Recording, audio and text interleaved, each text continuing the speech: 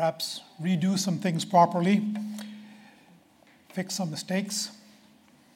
Probably if I went back a few years, there are a few things I did which I wouldn't do again.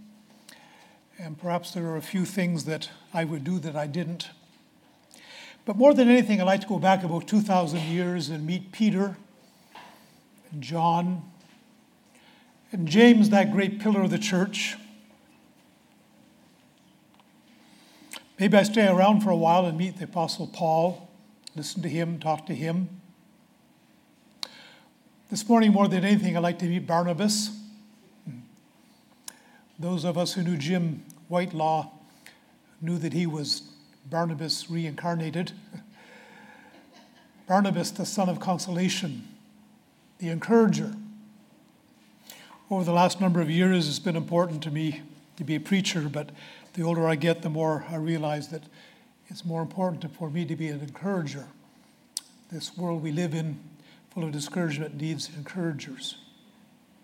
Now, I didn't bring my time machine with me this morning, but I did bring my Bible. And we're going to go back 2,000 years, and we're going to listen to Peter's first sermon. So I'm going to ask you to turn with me, please, to the book of Acts, chapter 2, and verse 14. Dave Dawson was kind enough to enunciate clearly the big idea, the theme of the book of Acts, and we need to remind ourselves about that as we go through this book. The book of Acts continues the story of King. I'm getting a bit of an echo here. The book of Acts continues the story of King Jesus as he established his kingdom.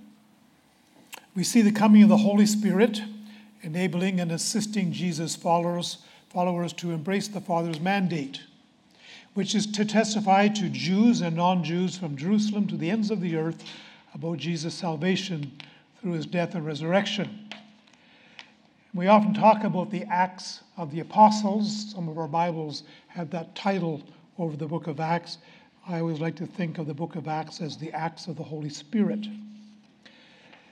And today's big idea, I think, in this passage is that the Holy Spirit, who has founded the church, now in chapter 3, he starts in chapter 2, at the end of chapter 2, he starts to announce leaders and preachers to lead and to teach the church and to preach the gospel to the unsaved. Here's our outline. We're going to have an introduction. And Peter starts off by giving an explanation in verses 14 through 21. Peter rejects their supposition. Looking at what happened in the early chapters, in the early verses of this chapter, we saw last week with Dave Brereton, speaking of tongues, the mighty wind, the people hearing the wonders of God in different languages. And Peter says, you're wrong about what you think about this. He corrects that. And then he goes on in verses 16 to 21 to refer them to their own scriptures, the Old Testament. And from verses 22 to 36, he proclaims the gospel. He talks about Jesus' life, about his crucifixion and death. He talks about his resurrection, his glorification. And then in verses 37 through 41, he makes an appeal. That's where we're going this morning. So let's look at the introduction. Last week in chapters 2, verses 1 to 13, we saw that the Holy Spirit founds the church, starts the church, forms the church. And he breaks down language barriers and cultural barriers and reverses the curse at the Tower of Babel. We complain in Quebec because we have two languages. I've had the privilege of teaching God's Word in the Congo, where there are 450 different languages. Speaking with a group of 300 church leaders, where I'm speaking in French, being translated into Swahili, and then having about 13 different groups around the room speaking into different native languages, and wondering after three generations of translation, whether what I was saying was getting through or not.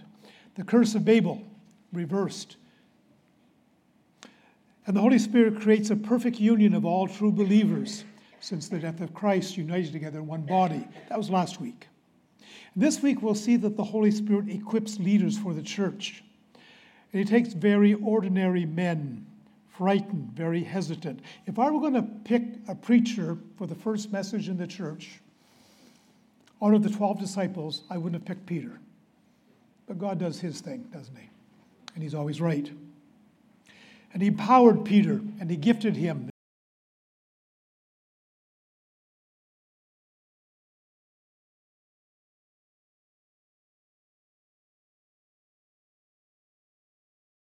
The religious leaders, and some onlookers accuse the believers of being drunk. Now, I was raised on a naval base. My dad was in the Navy. I know a little about drunkenness. I saw a lot of drunk people.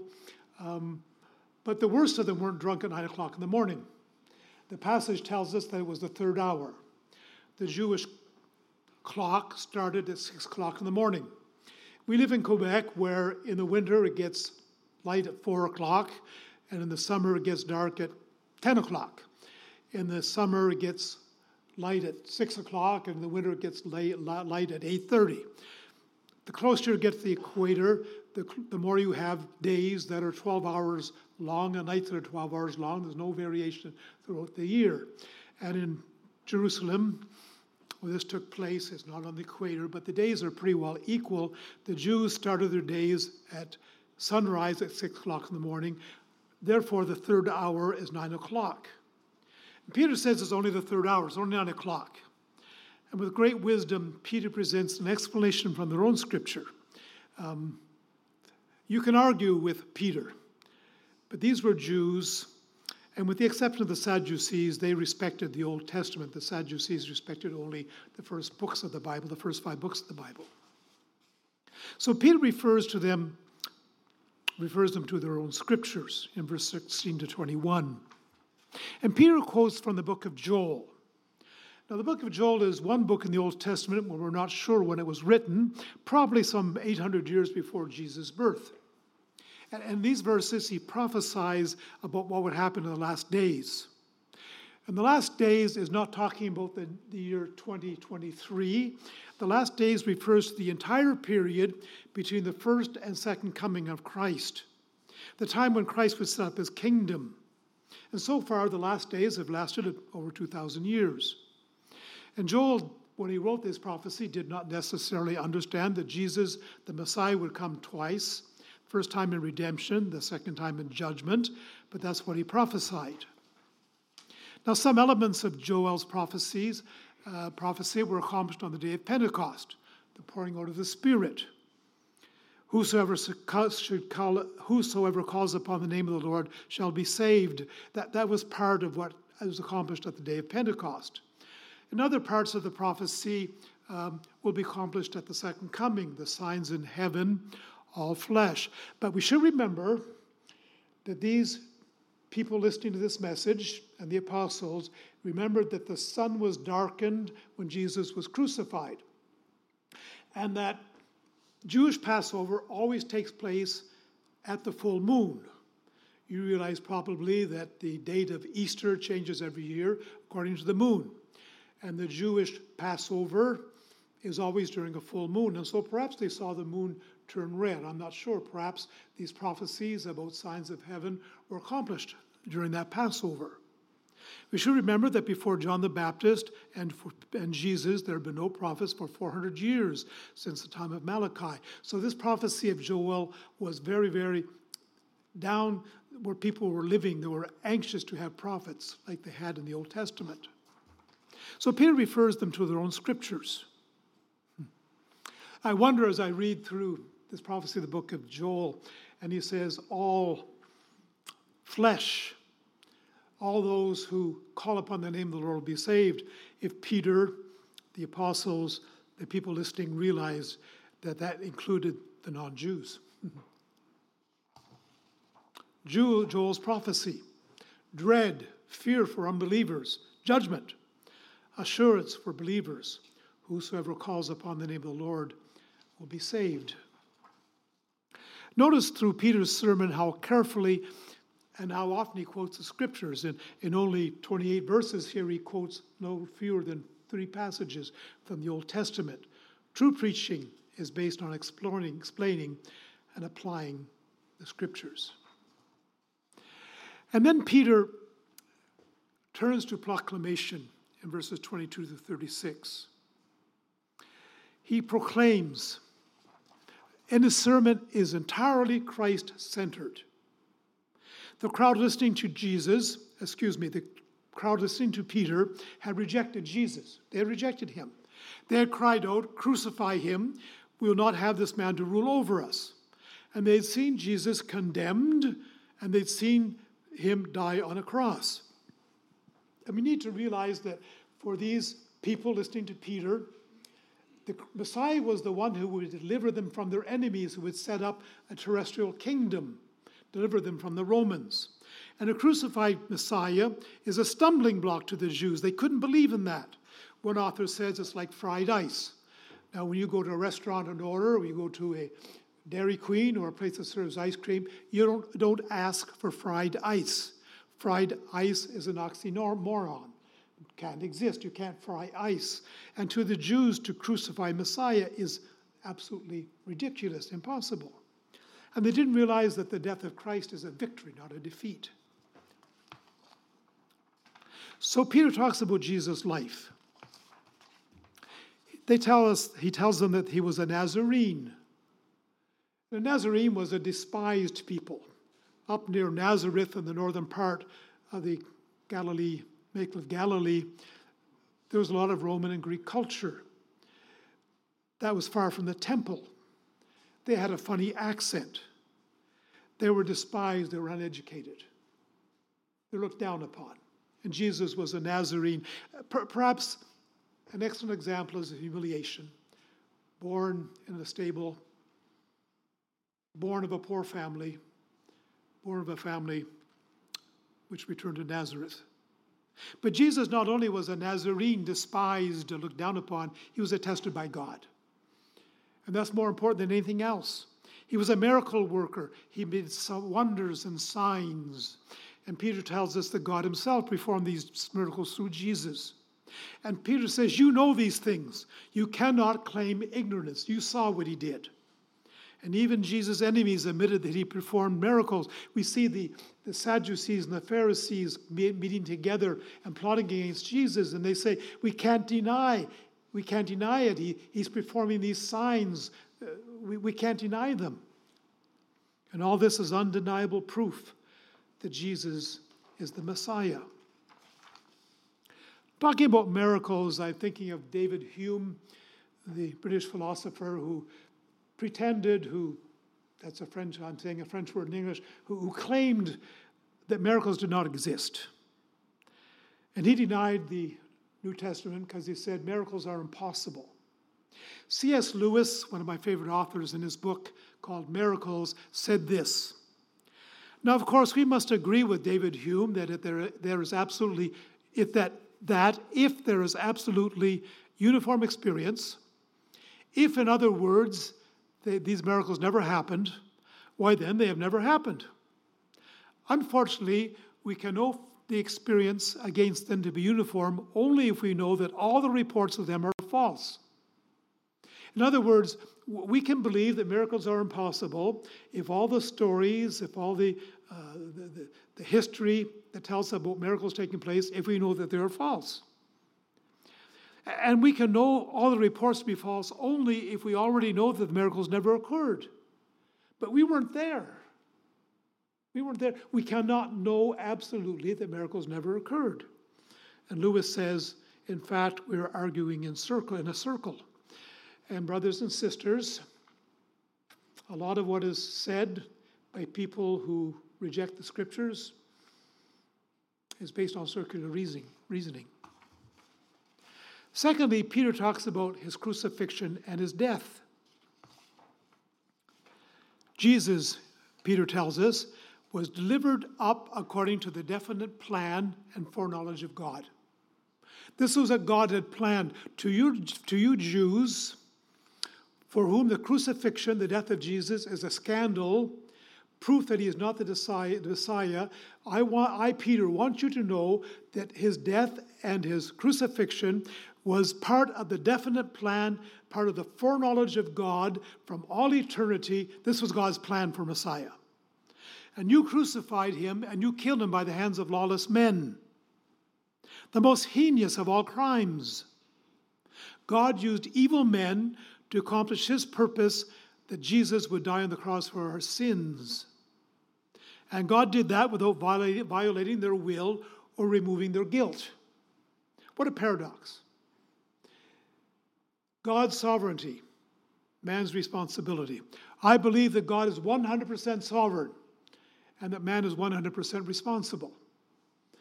And if you try to think that through too much, you'll go crazy. You'll end up in a psychiatric ward. I don't understand that. But then I don't want a God who I understand completely. It doesn't bother me that God is above me and that I can't understand his ways exactly. So God is sovereign, man is responsible, and that's just the way it is. If I don't understand it, maybe I'll understand it someday in heaven. Thirdly, Peter talks about his resurrection. You crucified him. You had your way, but God raised him up. God delivered him from the agony of death. Wonderful picture in the Greek language here. That word agony is the word odinas, which means birth pains. Elsewhere in the scriptures, every place where that Greek word is used is talking about the birth pains of a woman giving birth. Now, my kids are adopted. My wife never was spared birth pains. We got a call from Dr. Hill, from those who know who he was, on Wednesday. We never thought about adoption. And he asked us if we were going to have a baby, and I said, when? And he said, tomorrow. And the next day at noon, we went and got a baby. So we didn't go through birth pains. We had 24 hours of stress. Went to, not Walmart, but Wilco, for those who are older, and picked up 2 bottles and 12 cotton diapers, and that's our preparation. That was our birth pains. But my daughter and my daughter-in-law had babies, and I was always there 2 hours after birth to hold the baby and pray for the baby. So I know that having a baby is painful. And death was painful for our Lord Jesus Christ, but the pain of giving birth is, do I dare say, me, a man, forgotten, passed over, becomes less important when the baby is born. And oh, the death pangs, the birth pangs which our Lord Jesus Christ experienced, were followed by the resurrection of Christ. And the resurrection of Christ is the central theme of apostolic preaching. It's the climax of the story of redemption. More than anything else, it proves that Jesus is the Messiah. It proves that God accepted his sacrifice for our sins. And referring to this word odinas, referring to this word birth pangs, one author said, the grave could no longer hold Jesus captive than a pregnant woman could hold her child in her body. It was not possible for death to hold Jesus. First of all, because of his divine power. Second of all, because of prophecy. And we're going to read from verses 29, please. But we'll start again at verse 26, verse 25. For David says concerning him, I saw the Lord always before me, for he is at my right hand that I may not be shaken. Therefore my heart was glad and my tongue rejoiced. My flesh also will dwell in hope. For you will not abandon my soul to Hades, or let your Holy One see corruption. You have made known to me the paths of life. You will make me full of gladness with your presence. Brothers, Peter has just quoted Psalm 16, verses 8 to 11. And then Peter says something interesting. He says, brothers, I may say to you with confidence about the patriarch David, that he both died and was buried, and his tomb is with us in this city. Peter was standing about 1 kilometer from where David's grave was, and every Jew in that city knew where that grave was and visited it. It was a very important landmark for them. Peter is saying, we know where David's grave is. We know where his body is. Being therefore a prophet, David, And knowing that God had sworn with an oath to him that he would set one of his descendants on his throne, David foresaw and spoke about the resurrection of the Christ, that he was not abandoned to Hades, nor did his flesh see corruption. This Jesus God raised up, and of that we are all witnesses. Being therefore exalted at the right hand of God, and having received from the Father the promise of the Holy Spirit, he has poured out this that you yourselves are seeing and hearing. For David did not descend into the heavens, but he himself says, "The Lord said to my Lord, sit at my right hand until I make your enemies your footstool." Jesus could not be held by death because of his divine power, but second of all, because of prophecy. David is buried. His tomb was well known, close to where Peter was standing. This prophecy could not concern David. It concerned a greater than David. It pointed to Messiah. The assurance of resurrection was the source of Jesus' gladness. And last of all, Peter speaks about Jesus' glorification, his ascension and his glorification. In the New Testament, it's very difficult to distinguish between Jesus' ascension and his glorification. It's all one put together almost. Jesus' ascension is a neglected doctrine. About 2 years ago, I was invited to speak on Easter Sunday at a local church in the area where I live in Three Rivers, and I dared to speak on the ascension. I did that because I never preached on the ascension, and because I'd never heard a sermon on the ascension. Never heard a sermon on the ascension. So I dared to do that. I had different reactions from people. It's a neglected doctrine. But for the New Testament, Jesus' ascension is his glorification. He is exalted at the right hand of God. He's received from his Father the promise of the Spirit, accomplishment of the Old Testament. Jeremiah 31, Ezekiel 26, John chapter 16, where Jesus said, "When I have ascended, I will give the Spirit to you." Again, Peter supports his teaching from the Old Testament. Peter quotes from Psalm 110. The Lord said to my Lord, and the first Lord in this first verse of Psalm 110 is Yahweh. In our English Bibles, often represented by capital L, capital O, capital R, capital D. In French, we say l'Éternel, which is probably a good translation. Jehovah, some people translate, we'll say it that way. From the Greek verb to be, talking about his eternal being. And the second word is Adonai, Lord. So a Lord, and look at the context here. These are non-Trinitarian Jews. The Trinity is a mystery in the Old Testament, and to a great extent. And Jewish rabbis, if you take time to read some of the writings of the Jewish rabbis in the 200 years before Christ, they were confused by this. We have this Lord, Yahweh, talking to this other Lord, Adonai, and he says to him, "Sit at my right hand." And he who sat on the right hand of a king was the person who would succeed him. He was also glorious. He was also king, often co-regent. Sit at my right hand until I make your enemies your footstool. Footstool, complete submission. And Peter's argument here is David didn't mount into heaven. David is buried. David is not seated at God's right hand. This prophecy was accomplished by Jesus at his ascension.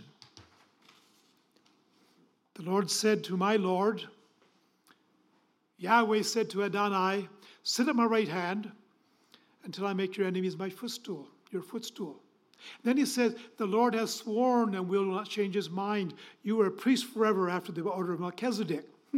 Another thing confused these Jewish rabbis. Here we have a king sitting at the right hand of God, and he's going to be a priest. And he's going to be a priest forever. Our high priests die and are replaced, but this is a priest forever. And who is this Lord, this Adonai, who is seated at God's right hand, who is also a priest, a king priest? Not acceptable in the Old Testament. You may know the story of Uzziah, this king who, in his old age, this wonderful, godly king, who in his old age became proud and lifted up and silly in his old age. May the Lord take me home before I become silly in my old age. Maybe it's a little bit late, I'm not sure. But Isaiah went into the temple and offered sacrifice, took the place of a priest, and the priest tried to stop him from doing it, and he did it anyway. And he was struck by leprosy because that was unacceptable that he should be king and priest at the same time. And these Jewish rabbis writing and reading say, well, who can be Adonai? Who is he? And who can be God, sitting at the right hand of God, and be a priest as well? But we understand that. We understand that. Our Lord is the priest, the king, the prophet.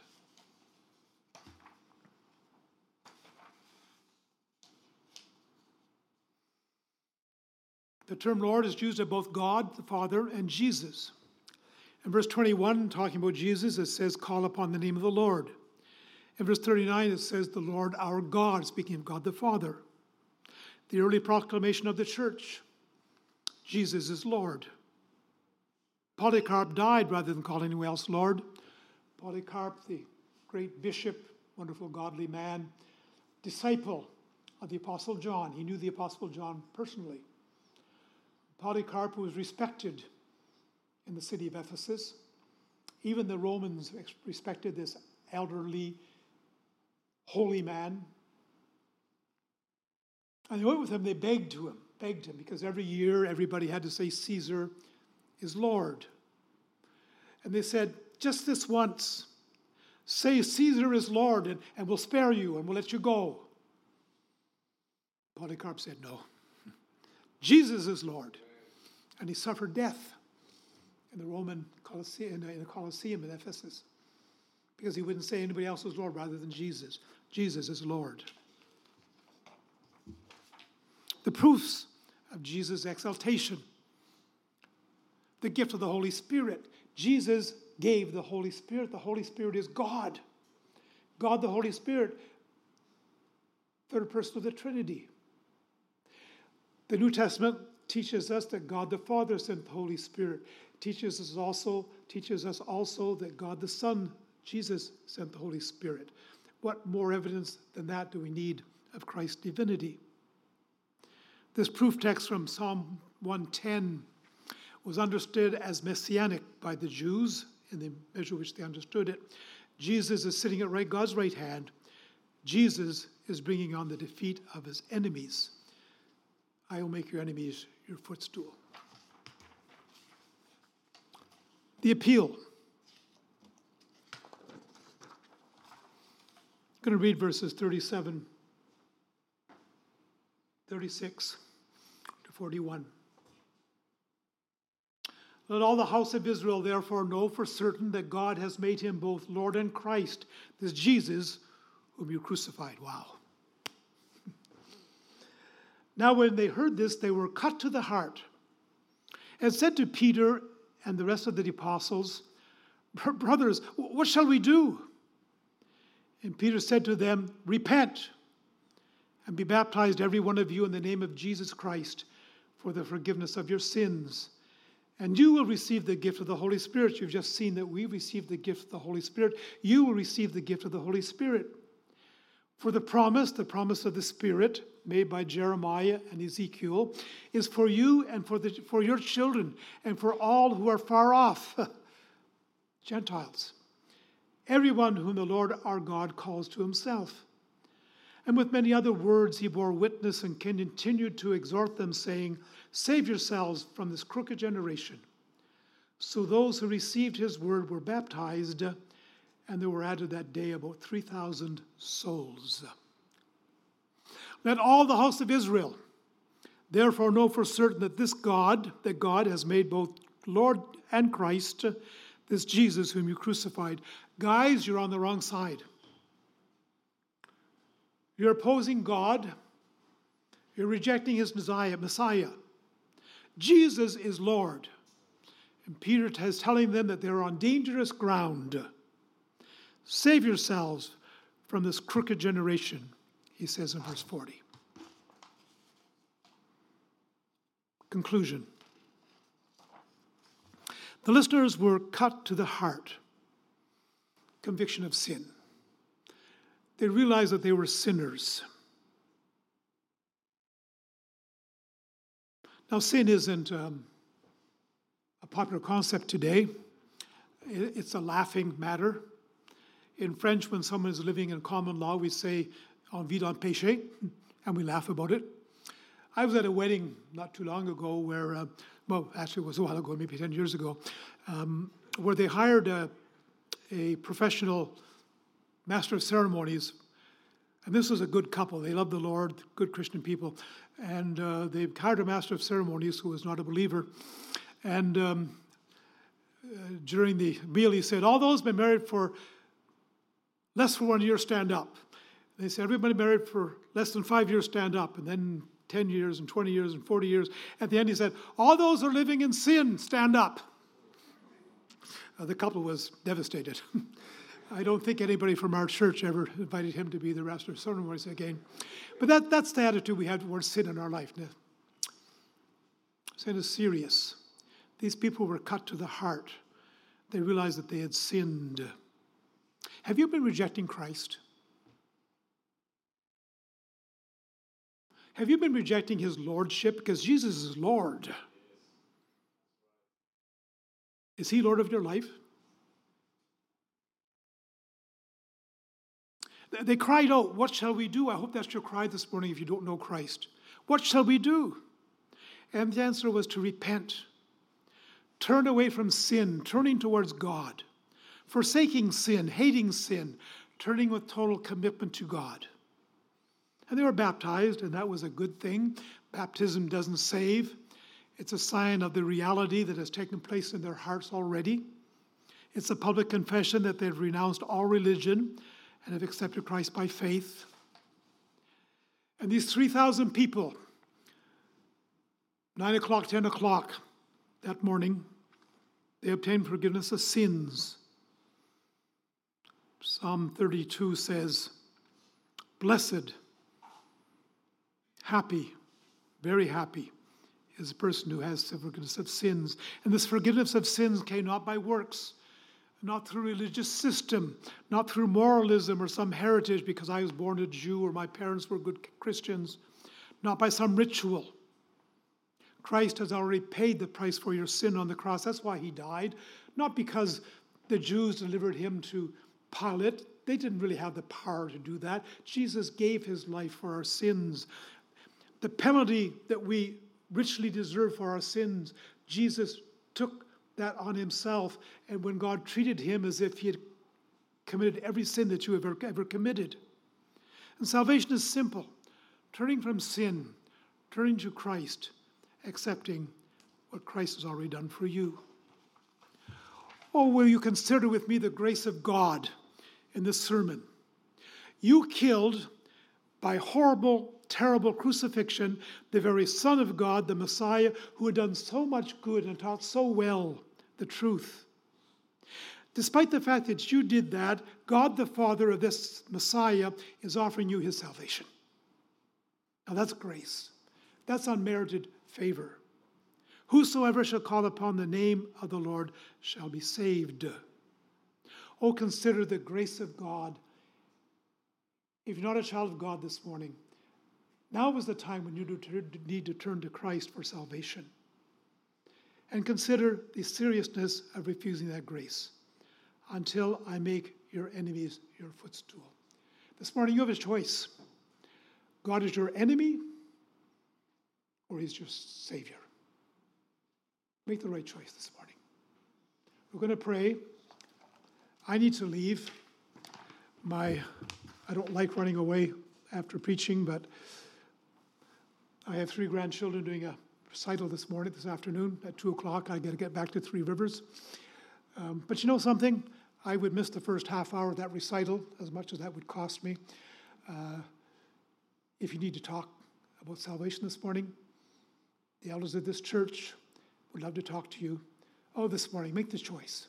Turn to Jesus. Turn from your sin.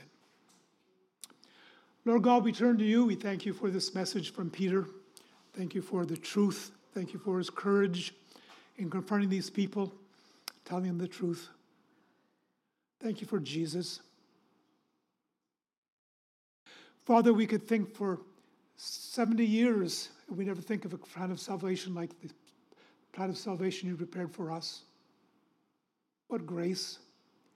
The God, the Creator, second person of the Trinity, should become a man, born as a baby, humbly, become a Nazarene, despised,